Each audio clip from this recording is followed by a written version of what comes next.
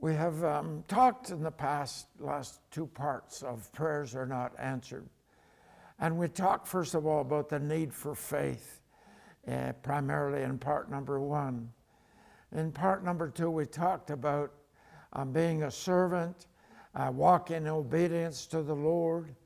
And those are the things that I believe Scripture says God is looking for in each one of our lives if He's to hear us and answer our prayers. And so it's important that we understand just a basic principle. We are to be in relationship with the Father, the Son, and the Holy Spirit. The Bible talks about that fellowship that we're to have with the Father. Fellowship with the Father, it's twice in the New Testament. It says we're to have fellowship with Him.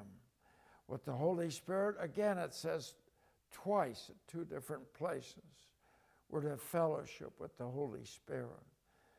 But with Jesus, it says 3 times we're to have fellowship with Him. Now, that's the way I counted them. You might find others that would even increase those numbers. But the key is He created us to fellowship with us, to enjoy us.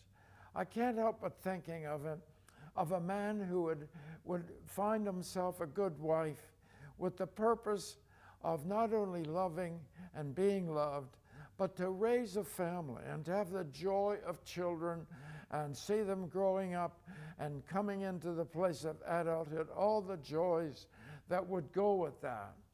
Well, you might not have seen that in this society that we live in. It's very far and few between. But it is possible, and I thank God that the family I came from and the family my wife came from were good, solid families. The parents loved the children. They enjoyed the children. And so I go back to that, and I said, Lord, because you've called yourself the husband and the church your wife, you've called us your wife, you're not doing it for any other reason except to try to help us learn what it's like to have a family and to enjoy that family. So He wants to enjoy us. He calls us His children. Back in the Old Testament, before Jesus had shed His blood and then risen from the dead after His death, they were called children of Abraham or children of Isaac or children of Israel. But in the New Testament, we're called children of God because Jesus died so that we could become a child of God. Why did He do all that? Because He wants to fellowship with us. He wants to be in communion with us. And that's the whole essence of what Christianity is about.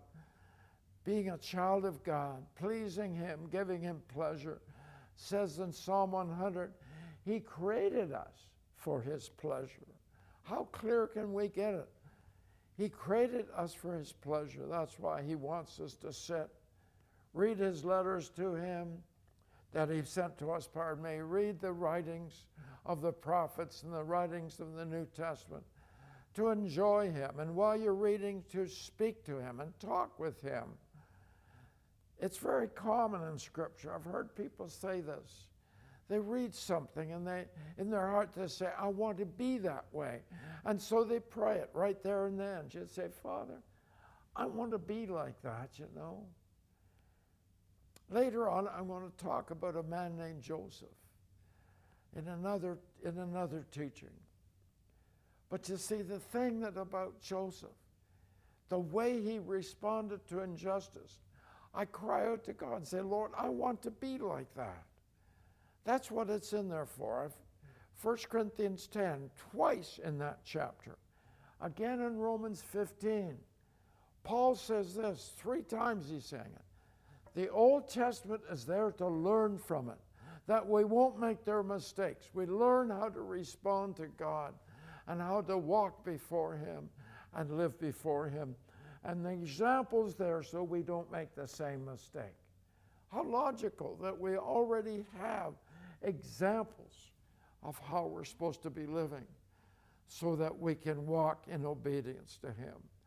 If we are not in fellowship with Him, if we don't communicate with Him, Why should he answer our prayers? Why should he? He's probably sitting in heaven and saying, wonder who that is that's asking me these things. Now, I know that's an exaggeration. He knows each one of us.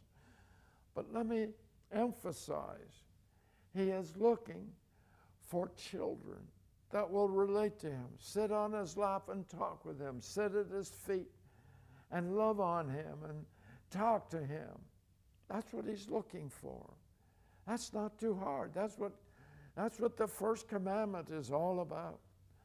Spending time with him, saying, I love you more than anything else. That's why I'm giving you my time. You're more important than anything else. You're more important than cutting the grass. You're more important than washing the car.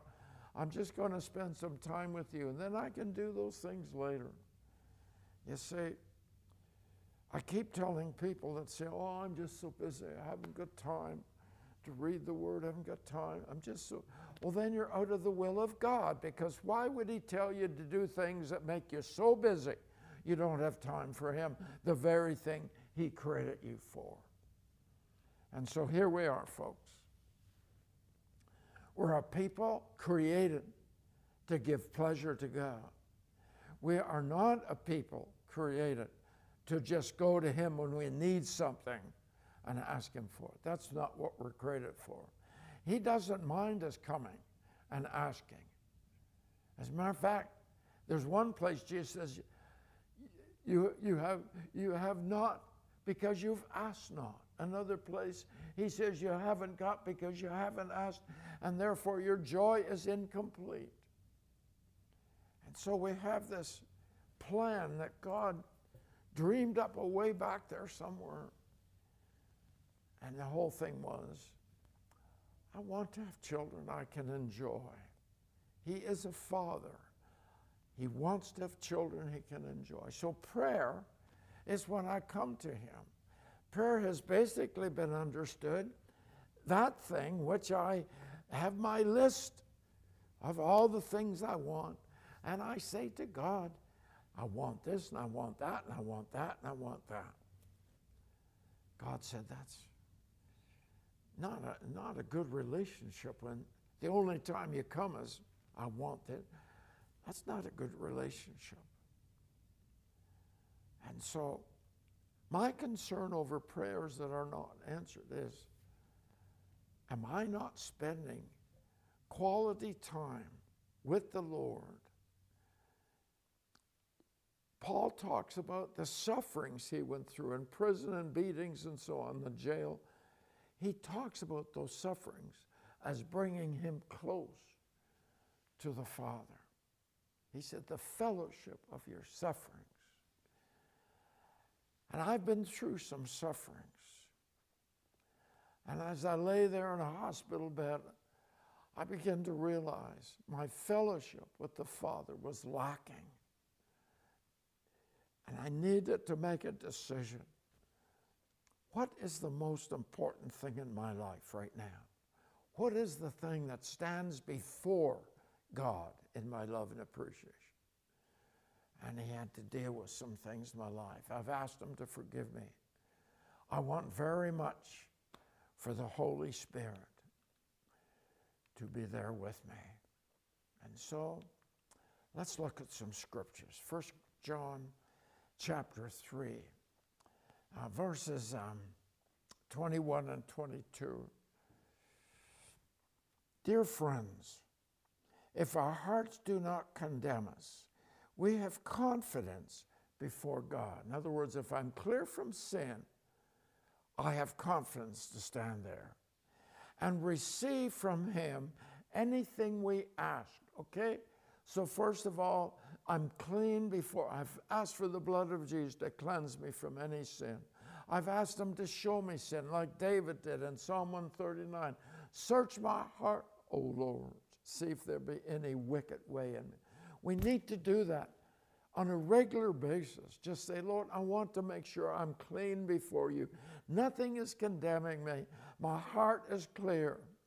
And then he says, you will receive from him what we ask. There's where many of our prayers aren't answered because we're not really coming in with clean hands and a pure heart. Because we obey his commands and do what pleases him. Oh, obedience is part of this. I opened that up in the last part 2, but now I'm emphasizing it. It says if we obey and please him, he'll give us what we ask for. And so I need to clarify something. There are things that we ask for that are not the right timing, so we won't get them. And if we say, well, I didn't get it, so therefore I guess I've got sin, that's not the way to look at it. Just deal with sin first. Ask him to expose it. That's what the Holy Spirit for, is to convict man of sin. And so we deal with it, and if he doesn't answer, it's maybe not his timing yet. Maybe it's not the best thing for us. I remember hearing a pastor, an evangelist actually speaking one time, and he was talking about prayer. And he said, I'm God. I'm so glad God didn't answer all of my prayers. And he referred back when he's close to 20, he was going with a girl, and he wanted so much to marry her, and he asked God to make sure that she became his wife. And something happens, it didn't work. He married somebody else. 25 years later, he runs into this girl, and he comes back and he says, the Lord, thank you for not answering my prayer. I don't know why. I'm not saying she was bad look. It's just that the wife he got probably fit so good in his life, he was glad that he'd married her. So God didn't answer prayer. He has reasons sometimes. So please be patient with him. We need that patience, Lord. Give us patience with you. Now, unrepentant, unconfessed, and unresolved sin will keep our prayers from being heard. So there's 3 things there: unrepentant, unconfessed, unresolved. So let's look at them. Psalm 66, first of all. Psalm 66 is one that you should have memorized, I guess, okay? Psalm 66, verse 18. If I had cherished, the word cherish means to enjoy, to really hold on to. If I cherished sin in my heart, the Lord would not have listened. And one of my teachers, Derek Prince, said this. He says, our job isn't to get God to answer our prayers. Our job is to get him to hear them. And so if I'm holding on to sin, and I may even be enjoying that sin, Lord's not even listening. He doesn't hear. And again in Isaiah 59, the first 2 verses, Isaiah is saying much the same thing. It says, surely the arm of the Lord is not too short to save, nor his ear too dull to hear. In other words, he can save us, he can hear us. But, I don't like it when buts come up. But your iniquities, your sin is another word for iniquities, have separated you from your God. Your sins have hidden his face from you so that he will not hear. Now, those 2 verses, you can't ignore them. If God's not answering your prayers, maybe you need to come back, say, okay, I need to ask the Lord to search my heart. Because yes, maybe it's not the right timing. Yes, maybe it's not God's will. He knows it would mess me up if he give me that answer, if he provided for me. But you see, there's a chance that he's not answered because of something in our hearts. And so my advice to you is to simply say, Holy Spirit, search my heart. Take time. Close the closet doors, the Bible says. Your bedroom door, your living room door. Do it. Cut out the rest of the world for a little while. Say, Lord, search my heart. The most precious place that my wife and I have found to do that is in the house group that we have in our home. What a blessed time every night when we go to start. Once a week, we spend time saying, Lord, search our hearts. Before we sing our songs, before we lay our prayer requests before you, if I do any teaching at all or whatever, before anything starts, we said, Lord, is there anything within me that would keep you from hearing what I'm saying, what I'm asking for, whatever? You understand the need for that? Listen, God sets the standard. It's for our benefit, because not only do I get prayers answered, I get eternal life out of it. I get the blessing of the Lord, because obedience produces His blessing. If you don't believe me, read Deuteronomy 27, 28, and 29. Read them, even Deuteronomy 11. He starts it out there. And here in the New Testament, He said, if you obey me, then I will give you what you ask for. So the key to obedience is to first understand what it means to be repentant. Romans 2, 4-6 says, do not show contempt for the riches of His kindness, tolerance, and patience. Just a minute.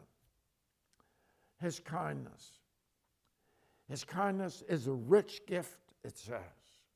His kindness says 24 hours a day, 7 days a week, every month, every year, until the day I die. He's given me the gift of oxygen. I want somebody to explain to me how a tree, whether it be in the Amazon jungle or up here in my country of Canada or anywhere, how can a tree pull from the dirt it's sitting in whatever it needs to produce oxygen? I'll tell you what, because it has God ordering it in a kind, gentle way to us. He's ordering that tree to produce oxygen and, of course, leaves and branches and trunk and bark and sap and all the stuff that goes with it, all out of dirt. And so He produces, in His kindness, oxygen for me every moment. If there was no oxygen, I would be toast. Everybody else would be too, if all of a sudden it was gone. There wouldn't be anybody to bury me or weep over me, nothing. I would just be gone. Even the animals would die so they couldn't eat me. Birds would die so they couldn't feed on me. And then there's tolerance. He puts up with a lot. Now, I don't know about you, but I sure know about me. He put up with a lot. And then there's patience. You know, patience has produced a thing we call mercy, where mercy says, God says, yes, they come into sin, but I'm going to wait with the hopes that they'll repent and return to me. That's what mercy means. He said of Israel, I haven't brought judgment. And there's only one time I know He said that, I haven't brought judgment yet. Eventually He had to, but I haven't brought it yet because I'm hoping they would come back to me. You know, a father that has a wayward son or daughter, and that wayward son, daughter is gone, and they haven't heard from him for months. They don't know if he's in drugs. They don't know if he's dead. They don't know what has happened to him. But he still hopes. He still has patience. He still prays. Well, see, my Father in heaven's like that. He's still hoping. If I'm not walking with Him, I'm living in disobedience, He is still there, hoping that I'll come back. Let's go on with verse 4. Not realizing that God's kindness, and I've been talking about His kindnesses, everything about His tolerance and patience is kindness. That should lead us to repentance, if we only understood it. But see, we're been so brainwashed into saying there is no God, we accept all this stuff as just a fable. And you see, somewhere we have to come down to laying your head on the pillow at night, turning off the lights in your bedroom, and ask yourself the question, how does a green tree know how to draw stuff out of dirt and make oxygen and leaves and twigs and branches and trunk? And how does it know what to draw? You need to ask yourself that question.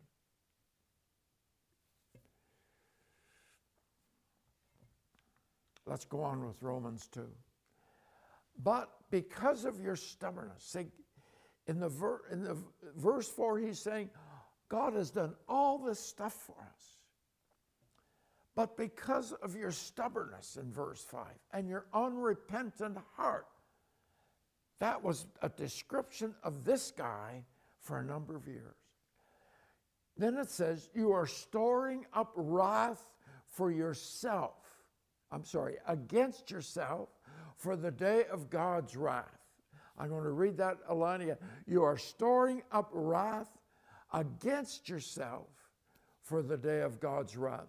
I do not believe God is a God of wrath. Our disobedience puts that wrath into his heart. He doesn't like it. He wants to get rid of it. He sent Jesus to die to pay for it, but we have to humble ourselves and say, yes, I'm guilty of that sin before it's taken away by the blood of Jesus. Then he says, this is when his righteous judgment will be revealed. So you might say, oh, why doesn't he just let us go to sin? No, he's a God of justice. He called himself a just and holy God back when he appeared to Abraham and those different 8 patriarchs back there. He appeared to them. He did it with Moses on the cliff. Well, you see, he couldn't call himself just if he didn't deal with sin. To be a just person, you have to deal with sin. You have to deal with what's wrong. The courts are supposed to be just and deal with every violation of the law of the land. Doesn't always happen that way, but that's where it's supposed to be. In the book of Proverbs, there's a lot of warnings to judges who don't judge justly, who take bribes. Read it sometime in Proverbs. God will give to each person according to what he has done. Do we need to elaborate on that? I don't think so. Second thing is we need to understand what it means to confess our sins. Acts 19, verse 18. Many of those who believed now came and openly confessed their evil deeds. 1 John 1:9, if we confess our sins, he's faithful and just and will forgive us our sins and purify us from all unrighteousness. James 5:16, therefore confess your sins to each other and pray for each other so you may be healed. Please don't accept the teaching that says once you've been born again, you've confessed, that does it for life. That's not what these Bible verses say. The repentance one doesn't. Don't forget the ones I just talked to you on repentance. That letter was for the church, not the world out there. It's true for the world too, but it's for the church. And this is for the church as well. Are we getting there, folks? We need to confess. What does it do? It humbles us. In humility, God hears us. In humility, his grace is there. If I don't humble myself, that's pride, and he's opposed to the pride. It's like having a door closed in my life. I don't want you to see me the way I am. That's pride. Humility says, I want you to see me just the way God sees me. I'm not hiding anything. We don't do that with everybody in a 300-seat auditorium filled with people. We can do it in our house groups. We can do it with our family. Confess our stuff before him. Third, we need to understand what it means to resolve our sins. But I tell you that anyone who is angry with his brother will be subject to judgment. Again, anyone who says to his brother, Raca, is answerable to the Sanhedrin, but anyone who says, you fool, will be in danger of the fire of hell. So he's saying here, if you violated a relationship, you need to do something about it. Therefore, in verse 23, if you're offering your gift at the altar, and there remember that your brother has something against you, leave your gift there in front of the altar. First go and be reconciled. Be reconciled means to make things right to your brother. Then come and offer your gift. It says, settle matters quickly with your adversary who is taking you to court. So you realize you've done something wrong. You wouldn't be going to court if you hadn't. And so therefore, get it straightened out. It's very important, folks, that we reconcile. All through the Old Testament, it's very clear. If I stole somebody's lamb, I had to replace it with maybe 2 or 3. I don't exactly remember the number. If you stole his coat, you had to repay him and give him something above. Like, we had to be reconciled. New Testament, Jesus said, you have to be reconciled. Now, this whole thing of asking the Lord if there's something wrong in my heart. In the first and second part, I talked about having a right heart before God, a servant's heart, not a selfish heart, but a servant's heart. Listen to Ezekiel 14. Ezekiel 14, verse 3. Son of man, these men have set up idols in their hearts and put wicked stumbling blocks before their faces. Should I let them inquire of me at all? So let me draw you the situation. They're in captivity, and the remnant, instead of being in Babylon, had gone up to Babylon to be, or Egypt, pardon me, to be safe there.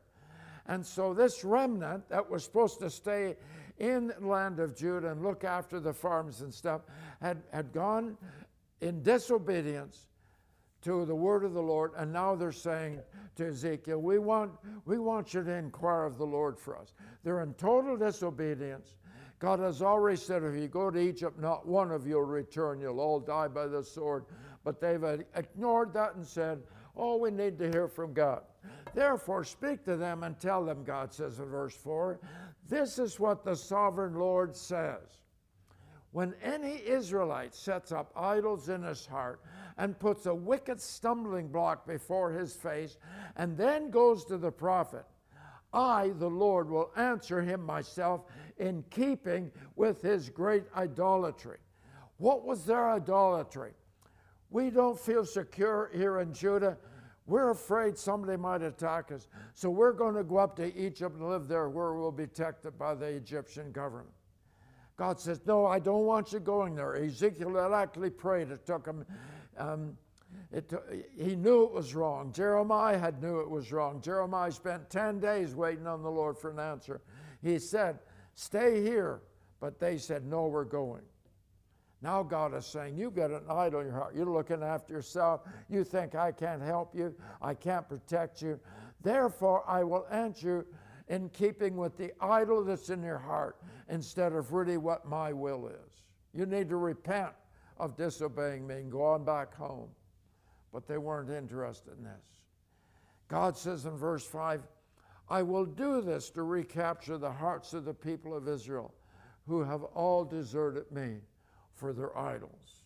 So he's saying, I'm going to give them what they want, but what they want has to do with their sinful desires, their selfish desires. I'll give it to them. And that will work through, so somewhere they're going to be sorry and say, we need to return to the Lord. In John chapter 2, do not love the world or anything in the world. If anyone loves the world, the love of the Father is not in him. For everything in the world, the cravings of sinful man, the lust of his eyes, the boasting of what he has and does not come from the Father, but from the world. For the world and its desires pass away, but the man who does the will of God lives forever. Why am I putting this in here? I'm putting it in there because sometimes you think you get an answer to prayer. Comes out of your selfish desire and you get an answer. But it wasn't God that heard it at all because of your selfishness. It was the enemy. You need to be aware of that. So let's have a better plan. God wants desperately to hear your prayers and to answer them. He desires so much to speak directly with you that he allowed his only son to die in your place so that he could not only give you eternal life in heaven, but also to have fellowship with him. Oh, Father, help us in this situation of prayer. May we learn from this, Lord God. In the name of Jesus, we thank you. Amen.